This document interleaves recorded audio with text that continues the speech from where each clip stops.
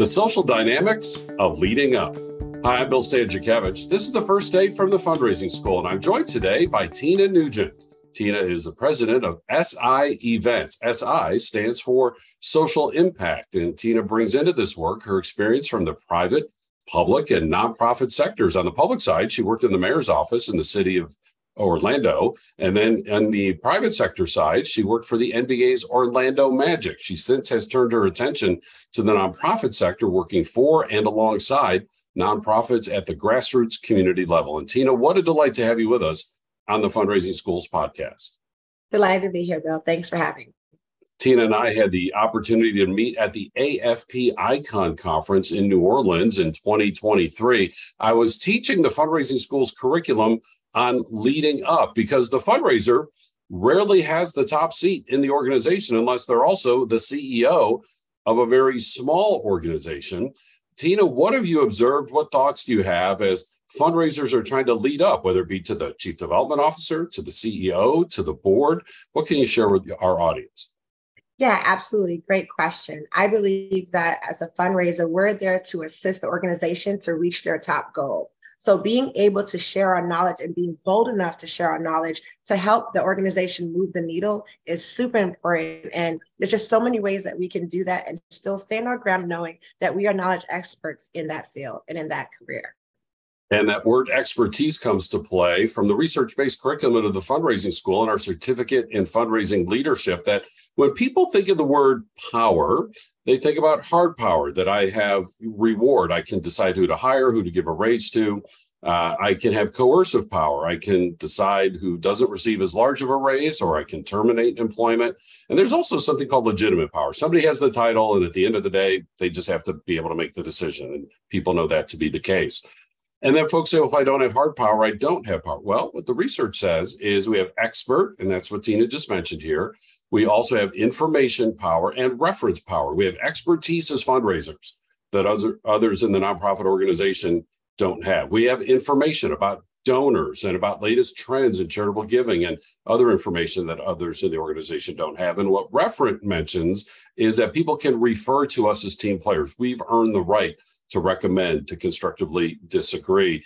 And as we've taught this curriculum, and Tina, this happened again at AFP Icon beautifully, is that people from underrepresented communities and or women will say, boy, that sounds great, but there are additional challenges for me. What have you seen in your career that fundraisers who are Black or Hispanic, Asian, Indigenous, women, the challenges that they might face in trying to lead up as fundraisers throughout the rest of the organization? Well, I always like to give the quote of what my mom always tells me is, men lie, women lie, but facts and stats don't lie.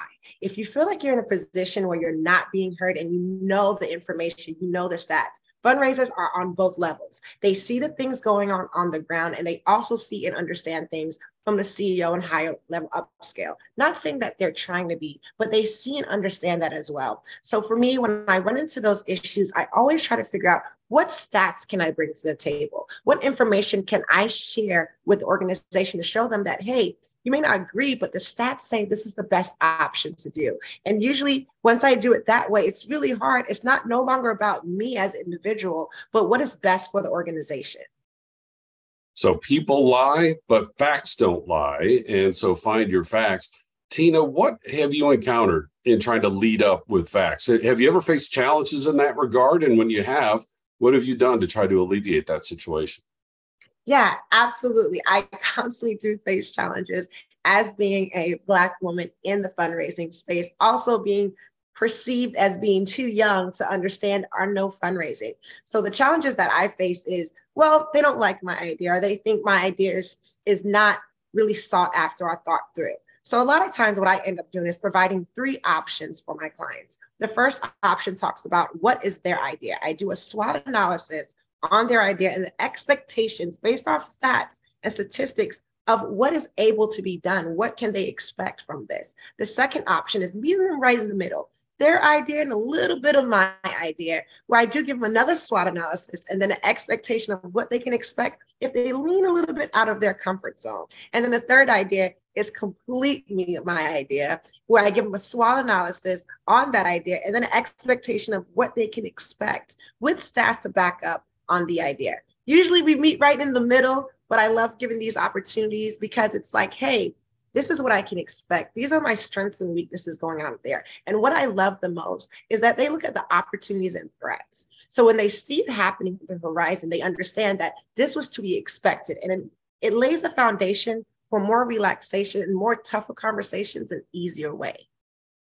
So as you work with nonprofit organizations, including the fundraisers, you encourage them to kind of look at these three pathways, these three scenarios. And by the way, scenario planning is an essential skill in leadership because we don't know the exact future. We have to prepare for many different types of futures. Tina, as you're working with these nonprofit folks, are the ideas something that always existed, or are they revelations? Like folks are surprised, like, wow, I didn't even know that was there. What do you see during this time of idea generation that you're encouraging fundraisers and other nonprofit leaders to go through? Yeah, a lot of times when I first start with them, I want to hear their thoughts, their ideas. What do they believe will work? And then I try to push the button a little of thinking outside the box. You know, a lot of times our executive directors or our CEOs are usually middle-aged. So there are certain things that they may not, are facets they may not look at, are certain statistics or new information that come up because they have such a vast, large amount of experience in the field that, you know, if it hasn't broken, why, if it's not broken, why change it? You know, so we also want to come out with an opportunity to push them to new ideas, new things that we find, how to reach new generations that they maybe never thought of. So it's always fun and exciting to hear their perceptions and their thoughts of, I never thought about it before, or give me a minute, let me digest that a little bit. But actually having the information there, showing examples of other organizations that did the same thing, maybe in different states or different continents, and it worked out amazing for them. And I think that gives an opportunity to start thinking and stirring in their mind, like, I can see this working for my organization. So I absolutely love when those opportunities occur. We talked about the importance of gathering facts and the so-called soft power of having expertise and information that comes from a place of being a respected member of the team. And that's when we're advocating for our idea, for our recommendation, explaining why we disagree with the constructive criticism. But Tina, as you also do this and as you work alongside nonprofit organizations, do you also prepare them? And if so, how do you prepare them for when the leader might disagree or might not even be listening all that well, or might be offering objections? How do you help your folks prepare for the negative consequences that could occur in this conversation? Well, I have to admit that I've experienced that more than I would like to, where we just don't agree and they believe that their terms are the best. Oftentimes we go back to those three options and let them know that, hey, you get the last say. We want to make sure that they understand that they have to be comfortable. The buy-in of the whole organization is super important. You don't want to move an idea forward and there's misconfusion. Some people like it, some people don't. So if we don't have the buy-in for the team, as long as they understand the expectations and they understand the opportunities and threats from the SWOT analysis of what can occur going down this route and what options. And a lot of times too, I put percentages. So for example, if an organization says, hey, we only want corporate and foundations, you're only looking at 27% of giving, and you're missing out on the 60 or more percent just from individual donors. So by giving them the opportunity to see the pros and cons of it, usually I get a little bit of my option in there, and a little bit of my ideas put in there. But when I don't, I understand. As long as they understand the expectations moving forward, I'm gladly able to tell the team that, hey, this is how we're going to move forward. And we understand the hurdles that we're going to face, but we're going to do the best that we can. So gather your facts and information, lean into your expertise, earn that right to be heard as a good team player, prepare different scenarios, different options as you lead up with recommendations to those to whom you report. And Tina, if I could just ask you to summarize then again with this final point around social dynamics. With so many fundraisers who are women, and we continue to endeavor for greater racial diversity in the fundraising profession. But it was just so interesting at that AFP session how the participants just really took over. And so many came to the microphone and voiced their frustrations as women, or somebody who's a Black woman, Hispanic woman, and who said, I just have this difficulty leading up, whether my boss is white, my boss is male, my boss is older than me. How would you summarize your advice to people who find themselves in that position as they're trying to lead up in the organization? I want to first acknowledge that these are real things that are happening. And it happens every single day. And these are things that we can't change. But one thing that we are able to do is bring facts to the table. And having that standpoint of saying, I'm going to allow you to go this route, but understand what is at jeopardy at this route. Are we losing funding going this route? And what stats can you bring to the table? It does take more work. And it's hard to be in the space of feeling like I have to go above and beyond to prove who I am. And you know what? I hate that that's the truth. I hate that that happens, but we have to move past that and understand if we're going to get the job done, if making this organization reach their goals, we're going to have to push through it. Let them know that not only are we a fundraiser, but we are expert in the field. And we're going to give you all the right information you need, whether you take it or not. Because what I find also is if they don't take it and it ends up going exactly how you say, you're building that respect up of knowing, hey, I presented this to you. This is all that I can do. And then I know I heard one lady state that she provides information to her colleague who's a male to go ahead and present that idea. I don't think in any case should you lower your voice for someone else to go above you. You should always come with the stats, with what you know and your expertise, and stand on it. And truly, as I can say time and time again, having those SWOT analyses, having those expectations, they understand the pathway that's going to be taken. Now, sometimes it's in their favor and sometimes it doesn't, but they appreciate the work that you put into making the organization better.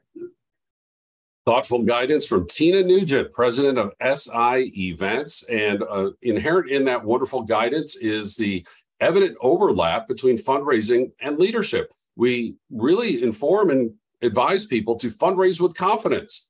Well, you need to lead with confidence, and you need to lead up with confidence, even in these situations with difficult social dynamics. And this is what we teach in the 4 courses that lead up to this certificate in fundraising leadership, which is separate from our certificate in fundraising management. Both of those are available, with 2 other certificates that are available as well from the fundraising school, and our 22 public courses that are available in person or online. We also have custom training. We can bring training directly to you, your nonprofit, your association, your region in the United States, anywhere around the world, in person and online. We have our quarterly webinars and, of course, these free podcasts. And the knowledge is gathered in our textbook, Achieving Excellence in Fundraising, the 5th edition. All available on our website at philanthropy.iupui.edu/the fundraising school.